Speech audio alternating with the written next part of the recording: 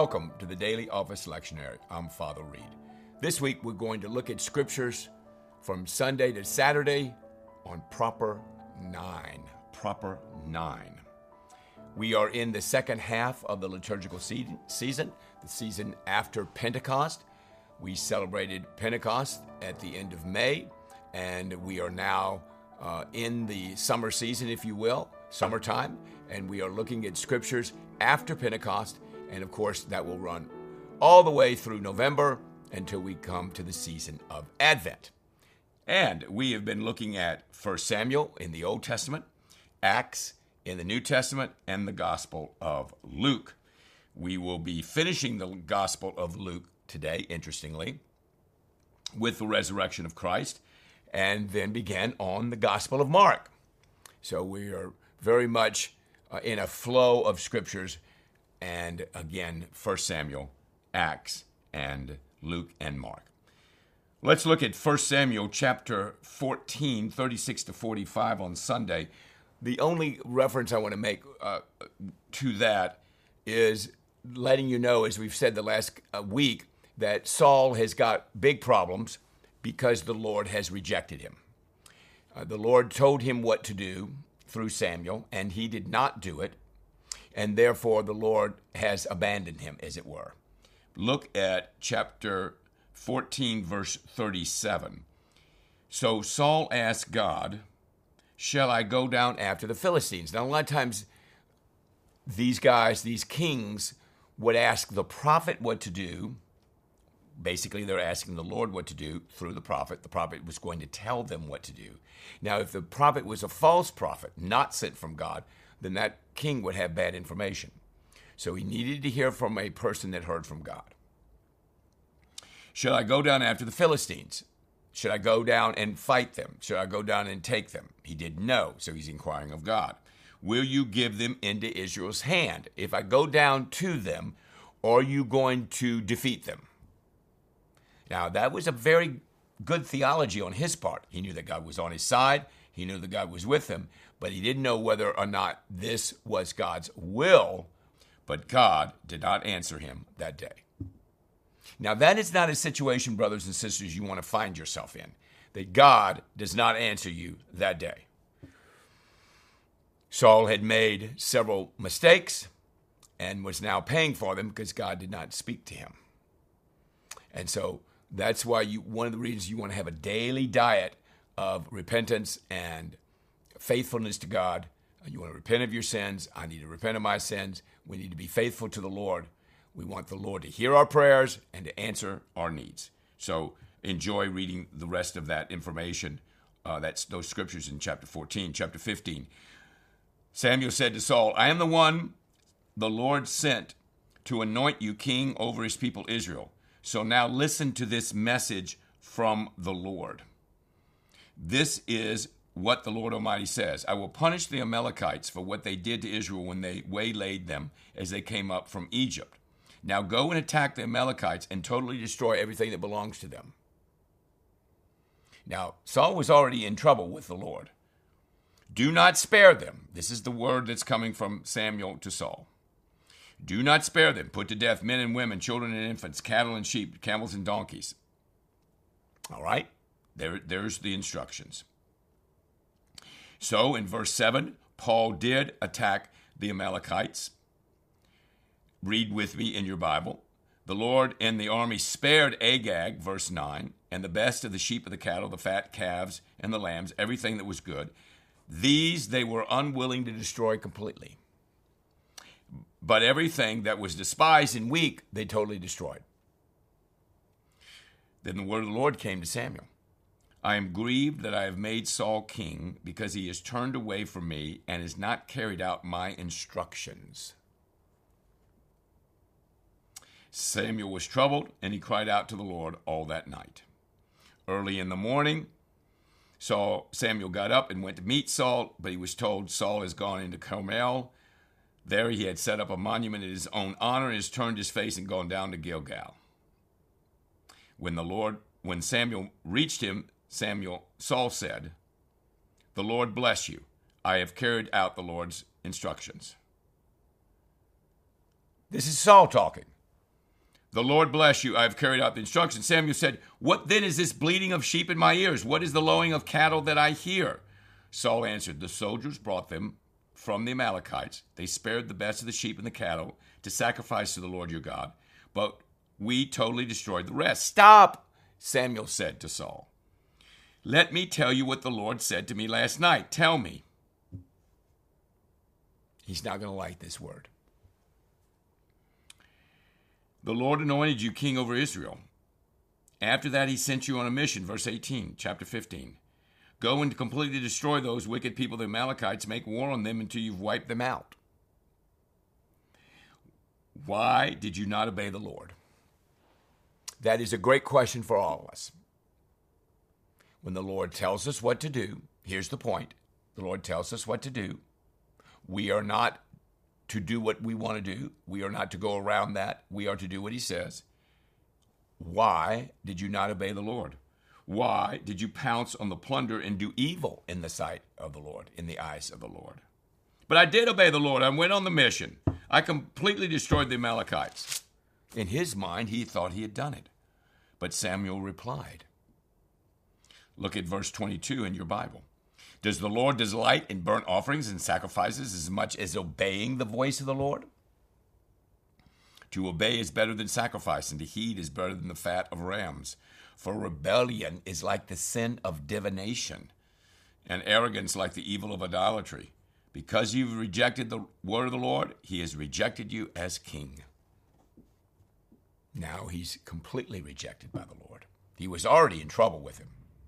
Now he's in desperate trouble with the Lord.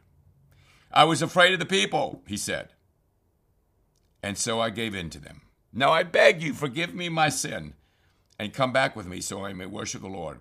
Samuel said, I will not go back. You've rejected the word of the Lord, and the Lord has rejected you as king over Israel. He's not going to change his mind. This is what has happened. This is a horrific situation for Samuel and now Saul. Samuel's got to deliver this news by the Lord's calling of Samuel in his life. Now he becomes the prophet. Remember, I've told you that Samuel is a prophet. He's giving the divine word to King Saul. Then Samuel left for Ramah, verse 34. But Saul went up to his home in Gibeah of Saul, 35. Until the day that Samuel died, he did not see Saul again, though Samuel mourned for him, and the Lord was grieved that he had made Saul king over Israel. Now remember, I said several weeks ago that God did not want the people to have a king, but the people wanted a king. Remember, they had used judges to rule. They said, we want a king like everyone else. The Lord said, that's not what you want to do. And Samuel told him that. But the Lord allowed a king to be given, and Saul was the person. Now we're going to see it God's way in the famous 1 Samuel 16. This is a chapter in the Bible you need to know. The Lord said to Samuel, how long will you mourn for Saul, since I've rejected him? Fill your horn with oil. I'm going to send you to Jesse of Bethlehem. I have chosen one of his sons to be king. Now I'm going to choose it. I'm not going to leave it up to y'all. I'm going to choose it. And so he arrives. Read through this. It's a beautiful text. He calls Jesse. He calls the sons. He has 7 sons. They pass. So he asked Jesse, are all these the sons you have? Verse 11, chapter 16. There is still the youngest. He's tending the sheep. Samuel said, send for him. We will not sit down until he arrives. He's the youngest. So he sent and brought him in. He was ruddy with a fine appearance and handsome features. The Lord said, rise and anoint him. He is the one. Anoint him. He is the one. So Samuel took the horn of oil, anointed him in the presence of his brothers, and from that day on the Spirit of the Lord came upon David. This is King David, in power. Samuel then went to Ramah. Now the Spirit of the Lord had departed from Saul. Now what? This is amazing scripture. And an evil spirit from the Lord tormented him. And so David began to be the servant of the Lord. Verse 23 of chapter 16. Whenever the Spirit from God came upon Saul, God would take his harp and play. David would take his harp and play. David was a great musician. Then relief would come to Saul. He would feel better, and the evil spirit would leave him. So the evil spirit sent from God, David would play for him, and David would relieve him of this evil spirit that was taunting him. In the famous 1 Samuel 17, we have the extraordinary story of David and Goliath. I am sure you know this text very well, and it is fantastic reading. So the Philistine, and I'm going to just hit the real high points of it because I'm sure you know it, and if you don't know it, you're going to enjoy reading. It's a beautiful story, 1 Samuel 17. So 1 Samuel 15, Saul turns away from God decisively in terms of obeying him, and then the Lord turns away from Saul. And then God regrets that he has made him. In 16, God sends Samuel to Jesse's house. He has 8 sons. 7 of the sons go before Samuel. They're not the one. Do you have any more sons? Yes, there's someone in the field. Go get him. We will keep standing. Pours the horn of all. No interrogation, no resume, none of that. And then, of course, in 17, we have the great David and Goliath.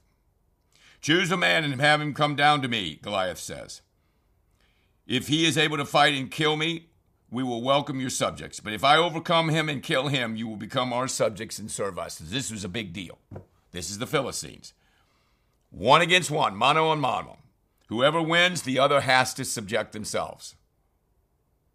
David was the son of an Ephrathite named Jesse, chapter 16, who was from Bethlehem in Judah. This is where Jesus has to come from the line of David, and he's born in Bethlehem. There's the connection. So Jesse had 8 sons, and in Saul's time, he was old and well advanced in years. And so eventually, they are going to choose David. David is going to be the one that's going to rise up. But look at verse 24. When the Israelites saw the man, Goliath, they ran from him in great fear. The king will give great wealth to the man who kills him. And so David confidently says in verse 26, who is this uncircumcised Philistine that he should defy the armies of the living God? David had this great relationship with God, and he trusted God, and he trusted that God would take care of him. And so he does, and he delivers the Israelites by this young boy who, with his slingshot, hits Goliath in the forehead and kills him and knocks him to the ground, as you all well know. Read this beautiful story. One more verse, verse 45. I come against you, Philistine, in the name of the Lord Almighty, the God of the armies of Israel, whom you've defied. The battle is the Lord's, verse 47. So allowing God to fight for us, putting our trust in God, letting God do the work instead of us doing the work. David had that extraordinary understanding of God about that and allowed God to do this extraordinary work in his life. And so enjoy 1 Samuel 17. Acts chapter 9. Now, where we left off, Saul was persecuting the people quite profoundly, and God met him on the road to Damascus. Jesus did. And Jesus said, I am Jesus whom you are persecuting, after Saul asked, who are you, Lord? Verse 5. 6, now get up and go into the city and you will be told what to do. So God called Ananias to go and pray for Saul. And Saul was filled with the Holy Spirit in verse 17. Chapter 9, verse 17. We talked about this last week. And now Saul is going to begin to do work in Damascus and Jerusalem. After many days had gone by, in verse 23, the Jews conspired to kill him. So Saul quickly became very dangerous to the Jews because he was talking about Jesus being raised from the dead. That's the last thing that they wanted. And Saul learned of their plan to kill him, and day and night they kept a close watch on him in the city gates in order to kill him, verse 25. But his followers took him by night and lowered him in a basket through an opening in the wall. He preached fearlessly in the name of Jesus, the last part of verse 27. The church grew, in verse 31, throughout Judea, Galilee, and Samaria, enjoying a time of peace. It was strengthened and encouraged by the Holy Spirit. It grew in numbers. It lived in the fear of the Lord. So what was happening is that Paul turned 180 degrees. He accepted Jesus. He was filled with the Holy Spirit. He began to minister with the people that he was persecuting. The Jews who supported him now turned against him, obviously, and they were trying to kill him. And Paul preached in the name of the Lord, and God did great things, as we'll see in Acts, through the working of Saul. In verses 32 to 43, we see two great miracles. There's Peter, and we're talking about Aeneas, who is miraculously healed, and Tabitha, who was doing good and helping the poor. She became sick and died. Her body was washed. Lydia was near Joppa. So when the disciples heard that Peter was in Lydia, this is verse 38, they sent two men and urged him, please come at once. Peter went and said, Tabitha, get up. Verse 40, and she opened her eyes and she was alive. This became known all over Joppa, and many people believed in the Lord. Peter stayed in Joppa for some time with a tanner named Simon. An incredible miracle. So you have a situation where someone was a paralytic who had been bedridden for 8 years, Aeneas, and Peter said, Jesus Christ heals you, and then Peter heals someone that had died, raised them from the dead. Of course, we see Jesus do that 3 times in the Gospels. So the ministry of the Holy Spirit in Acts was doing great things in the 9th chapter.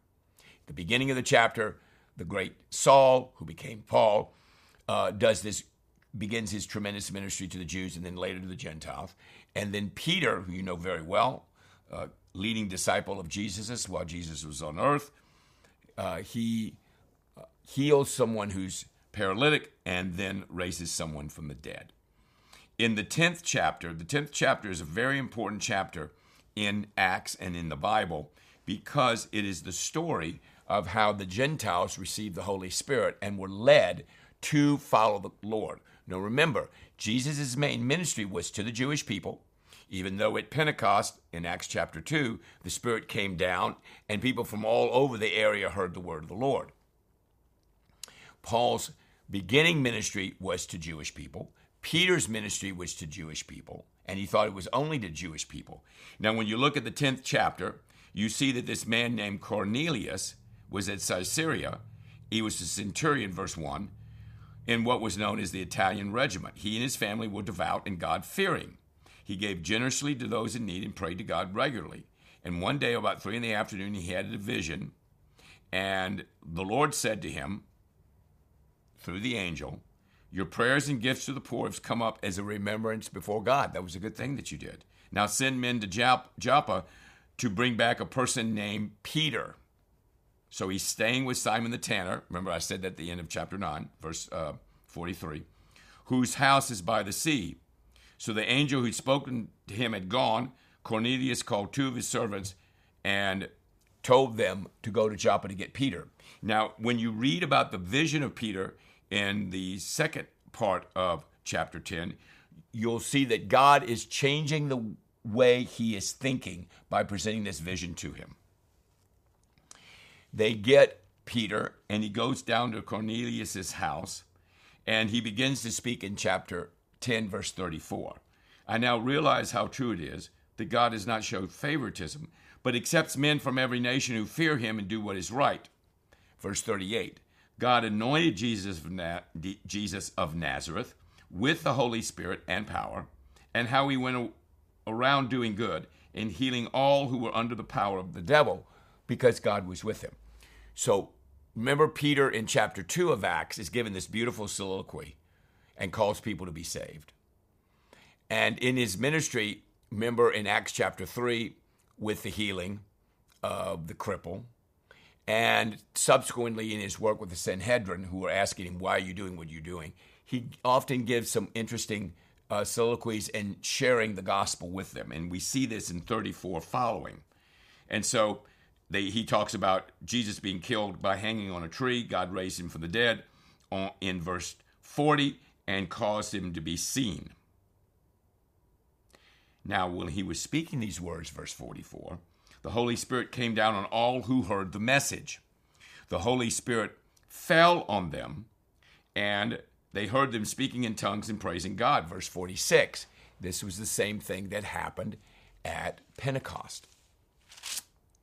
So they received the Holy Spirit, and in chapter 11, he explains what happened to them in chapter 11 of Acts. As I begin to speak, the Holy Spirit came on them, verse 15, as he had come down on us at the beginning. Then I remembered what the Lord had said, John baptized with water, but you will be baptized with the Holy Spirit. So if God gave them the same gift that he gave us, Acts chapter 2, who believe in the Lord Jesus Christ, who was I to think that I could oppose God? When they heard this, verse 18, they had no further objections, and they praised God, saying, God has even granted the Gentiles repentance unto life. So in chapter 9, we encounter Saul, who turned the world upside down with his ministry. In chapter 10, we encounter Peter and God working with him through the vision with Cornelius, going to Cornelius' house in Caesarea and going and getting Peter, who's going to deliver a message to them.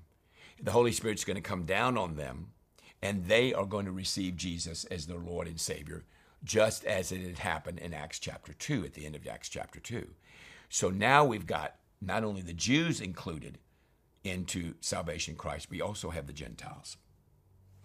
Luke chapter 23, lots going on there. So you have, so far in Acts, you've got this extraordinary situation with Saul and David. And, in 1 Samuel. In Acts, you've got this extraordinary situation with Saul, another Saul, but it's Paul, and Peter, and what God's doing with Gentiles and Jews.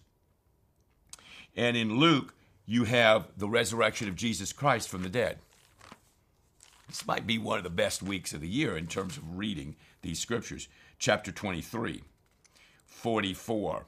So now Jesus is going to die about the 6th hour. Darkness comes over the land until the 9th hour. The sun stops shining. The curtain of the temple is torn in two. Father, into your hands I commit my spirit. When he said this, he breathed his last, and he died. Jesus dies. Jesus is then buried by a man named Joseph of Arimathea. He asked Pilate for the body. He takes it down. The Sabbath was about to begin, so they had to kill Jesus, but they didn't kill him. Remember, they stuck a spear in his side. They didn't kill him because he was already dead. And they went home and they prepared spices and perfumes. They rested on the Sabbath in obedience to the commandment. So they were going to go there very early in the morning, which they did in chapter 24, and they were going to anoint him. But he was not there. Why do you look for the living among the dead? Verse 5. Verse 6, he is not here, he has risen. Remember how he told you while he was still with you in Galilee. This has never happened in the history of the world, that a person died and was resurrected and didn't die again. He never died the second time. He died the first time, raised from the dead. Lazarus was raised from the dead, John chapter 11, but then he died. Jesus did not die. He's still alive. And, of course, we have the beautiful road to Emmaus where Jesus is talking to them and sharing the scriptures with them. And beginning with Moses and all the prophets, he explained to them, verse 27 of chapter 24, what was said in all the scriptures concerning himself.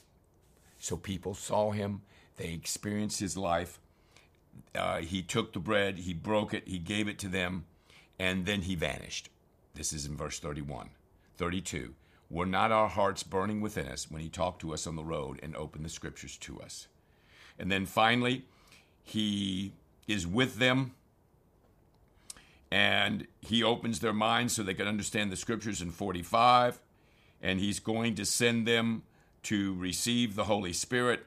I'm going to send you what my Father has promised, 49. Stay in the city until you've been clothed with power on high. Remember, this is Luke speaking, and what's going to happen, he's going to write Acts, and in Acts chapter 2, the Holy Spirit's going to come down at Pentecost.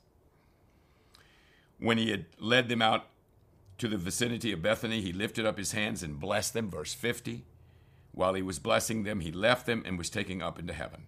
They worshiped him, they returned to Jerusalem with great joy, and they stayed continually at the temple praising God. So we go from his death, burial, resurrection, ascension, and then waiting for the coming of the Spirit. That's extraordinary. He dies. He's buried. They come to anoint him on Sunday morning. He's not there. He's risen. He then appears to them, second half, road to Emmaus. He then, at the end of Luke chapter 24, he ascends into heaven. He's now seated at the right hand of God. He tells them to go wait for the gift of the Holy Spirit, who is going to empower them to do ministry. Wow. Enjoy the scriptures in Luke. And we will begin our study of Mark chapter 1. Now we're going all the way back to the beginning again. All the way back to the beginning. Mark chapter 1, 1 to 13 and 14 to 28. What happens? There's no infancy narrative. There's no infancy narrative. This is Luke and Matthew. There is no prologue, John. There's just Mark starting off with Isaiah the prophet and talking about John the Baptist. So as you read through this, you're going to recognize all these themes. You're going to see the baptism of Jesus. You're going to see the temptation of Jesus, much shorter form. You're going to see the calling of the first disciples in verse 14. Jesus went into Galilee proclaiming the good news. The time has come. The kingdom of God is near. Repent and believe the good news.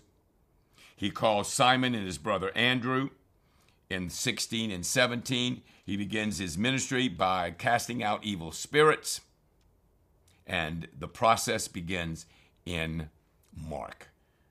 Final verse for this week, verse 28 of chapter 1 of Mark. News about him spread quickly to the whole region of Galilee. So we have a beginning of Jesus' ministry in Mark. We have the conclusion of Jesus' ministry in Luke. We have the ascension of David to the throne in 1 Samuel. And we have the inclusion of the Gentiles in Acts chapter 10 and the explanation in the first half of Acts chapter 11. There's a lot to think about in this week's set of scriptures. I hope you enjoy them. I hope you enjoy reading. I pray that the Lord would speak to you and the Holy Spirit would guide you. God bless you, and we'll see you next week.